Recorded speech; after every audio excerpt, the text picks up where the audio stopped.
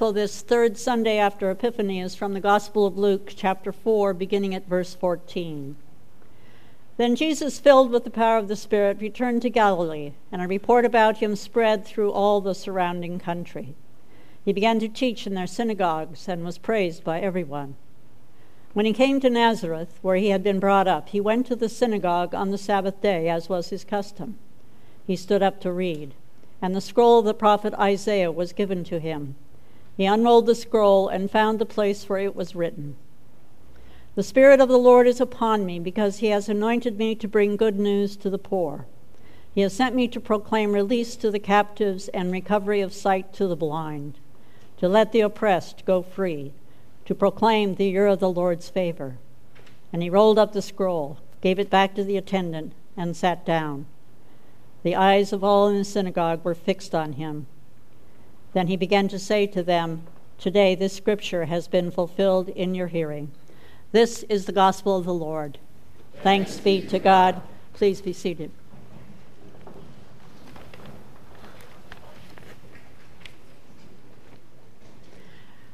Dear friends in Christ, grace and peace to you from God our Creator and from our Lord and Savior Jesus Christ. Amen.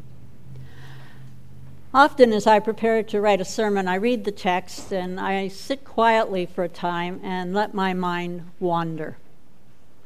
On this occasion, what came to mind after I read the second reading from 1 Corinthians was a song and dance I had not thought about for years. Do you remember this? You put your right foot in, you take your right foot out, you put your right foot in and you shake it all about. You do the hokey pokey and you turn yourself around. This is what it's all about. The song goes on, as you know, to the left foot, hands, and then your whole self. This is what it is all about. I submit this is what this reading is all about. Paul is writing in his letter to the Corinthians, a struggling congregation if there ever was one, and he is addressing several issues that have thrown this congregation into turmoil. These included the jockeying of several groups for control, indifference to the flagrant immorality of some members, disregard for those not fully enlightened about proper conduct during service, marginalizing of disadvantaged members, and finally, a challenge to Paul's authority. I often think of the first-time attendees here at Holy Spirit struggling with our liturgy. When to stand, when to sit. What page are we on? What do I do with this wafer? Paul is especially critical of those who boast of certain religious wisdom or knowledge or gifts, such as ecstatic speech, speaking in tongues, as evidence of a higher spiritual status. Paul uses the metaphor of the human body to describe how intimately connected we are in the church.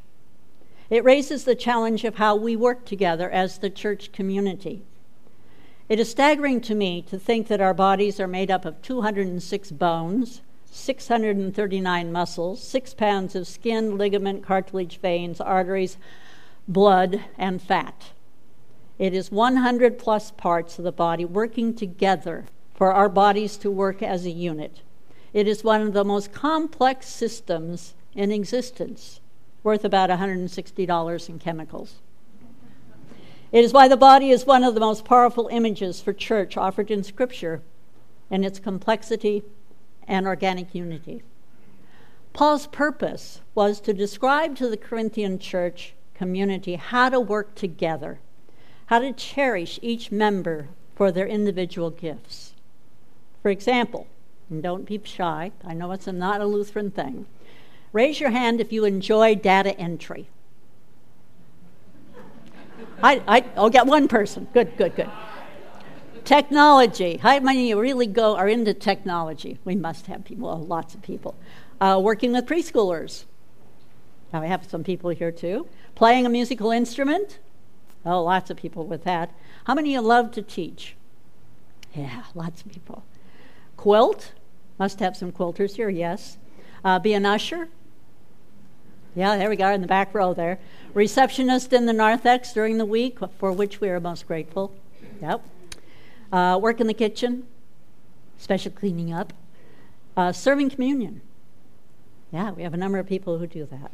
Sing in the choir. Well, we had the choir here this morning, so we still have more here. Do repair and different tasks around the building. So we have some people. So you see, I could go on, but I would imagine that few of you would raise your hand for all these and other gifts that I have not mentioned that make this church function. Look at the back of your worship bulletin. Just for a minute. How many of you ever look at the back? Note how many people make this worship service happen. It makes us realize that no one person can do the ministry of this church, certainly not the pastors and our incredible staff. The health and vitality of this place depends on each of you. I am speaking, I am sure, on behalf of the entire staff to thank you for all you do. Our recent congregational meeting is an example where we heard reports of the various committees whose members have spent many hours so we could vote on issues of importance to our health and future. Due to their work, the vote to allocate the $140,000 gift from our former mission church, Salt House, passed unanimously. And thank you for the 217 people who showed up. Some churches, you know, follow the 20-80 rule. 20% of the people do 80% of the work. I'm sure you've all been in organizations like that. I will submit that this is not true here, where contributing seems contagious. It is more like 80-20%, with most everybody contributing in some way to the life of this community. It is where we all have a place to connect, even when parts of our individual bodies have limitations and our abilities and interests change over time. There are also seasons of engagement. And this is what this text is all about. If you are searching for a way to contribute your skills and interests, please talk to one of our staff members. But key is simply being here for your own spiritual nourishment and being here for each other. Your presence alone and healthy patterns and habits will enrich your faith life and the life of this congregation. Engagement is critical to the community's health. And for each of us, it is an attitude toward life, to be engaged, to be contributing, whether it is here in your city, your neighborhood, your service clubs, the Scouts, confirmation, the quilting group, whatever it might be. The list goes on. This, the body, is one of the most famous metaphors in the history of Christianity, as it is about the unity of the church as a human body. People sometimes find it difficult to name their place in the church, but often when asked to envision themselves as part of the body, children and adults will often find it easier to identify themselves as the hands, the feet, the brains, and perhaps for some, the funny bones. Paul gives this new twist to counter his society that was reinforcing hierarchy, with lowly workers, drones that were to obey and support the military, business, religious, and political leaders of his day. A social ladder based on the pyramid, where those many at the bottom of the social ladder should stay put and be grateful for guidance and protection of their natural superiors. That the brain was greater than the lower organs that sustain our daily functioning. That a CEO is worth far more than the janitor. Those who get accolades while others languish unacknowledged in the shadows. Paul inverts the metaphor that it is not hierarchy and subordination, but the figure of the body with diversity, interdependence, a strong egalitarian thrust. Revolutionary in that day and in some ways our place in our life today. In employing this metaphor to emphasize the importance of each part, Paul is stressing that what we share in common, the Holy Spirit, a gift of spirit, is to be received and maintained in a bond of peace with one another. We enter the waters of our baptism as individuals and emerge changed. Our identification is no longer solitary. We are now part of a greater community, the body of Christ, the church. We are beings in relationship wherein the Spirit of God remains the source of life, breath, the church moving among and within us, fulfilling the human need to belong, a place to have a place of significance. Belonging is a gift of baptism, a gift of the Spirit, a gift of love. The pyramid, with its assertion of superiority of one office, one role in a congregation, is ridiculous, as it reduces the church to one body part and function. After all, as we pastors can well attest, we need sound technicians, ushers, acolytes, assisting ministers, greeters, cantors, altar folks, musicians, not to mention the one who comes in every Saturday night to prepare the coffee so one of the pastors only need plug it in. And of course, most importantly, we need you. All make a worship service possible, not to mention all the other activities of this place. That unity is a reality only among diversity. It is critical to be a healthy congregation that no member of the body should ever think they are worthless or unimportant. What Paul is also saying to the Corinthian congregation is that it will only be as strong as its weakest part. The body does not work well when one part checks out, as many of us know, as it is thrown out of balance. When each of us is given a gift of baptism that Pastor Katie and John described so beautifully in Great Ideas of Worship class, it is to understand that belonging is not one-sided. It is because, therefore.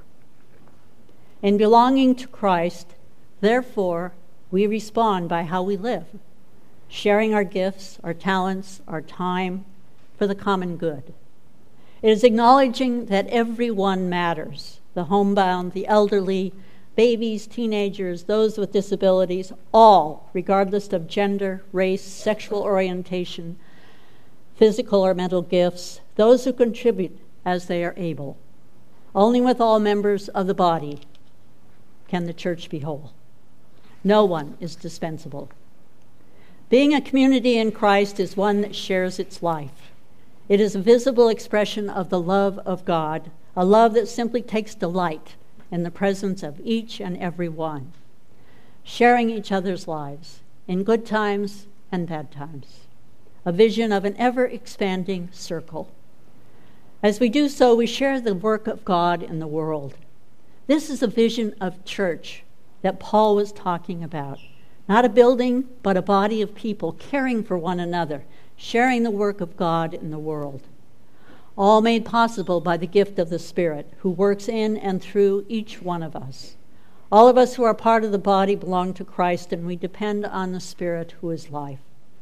As Paul writes, God has made each one indispensable to the whole, the hand, the foot, the ear, the eye, giving each one an essential role: apostle, teacher, leader, healer, and so on. Our individual and corporate health as a Christian community here at Holy Spirit and elsewhere is to be found in fully embracing both within the context of the body of Christ. As such, we know God loves us when we are held in that community of love. As Mary Oliver, the wonderful poet who died recently, wrote, "Love yourself, then forget it, then love the world." And that is what the song is, what it's all about. Let us pray.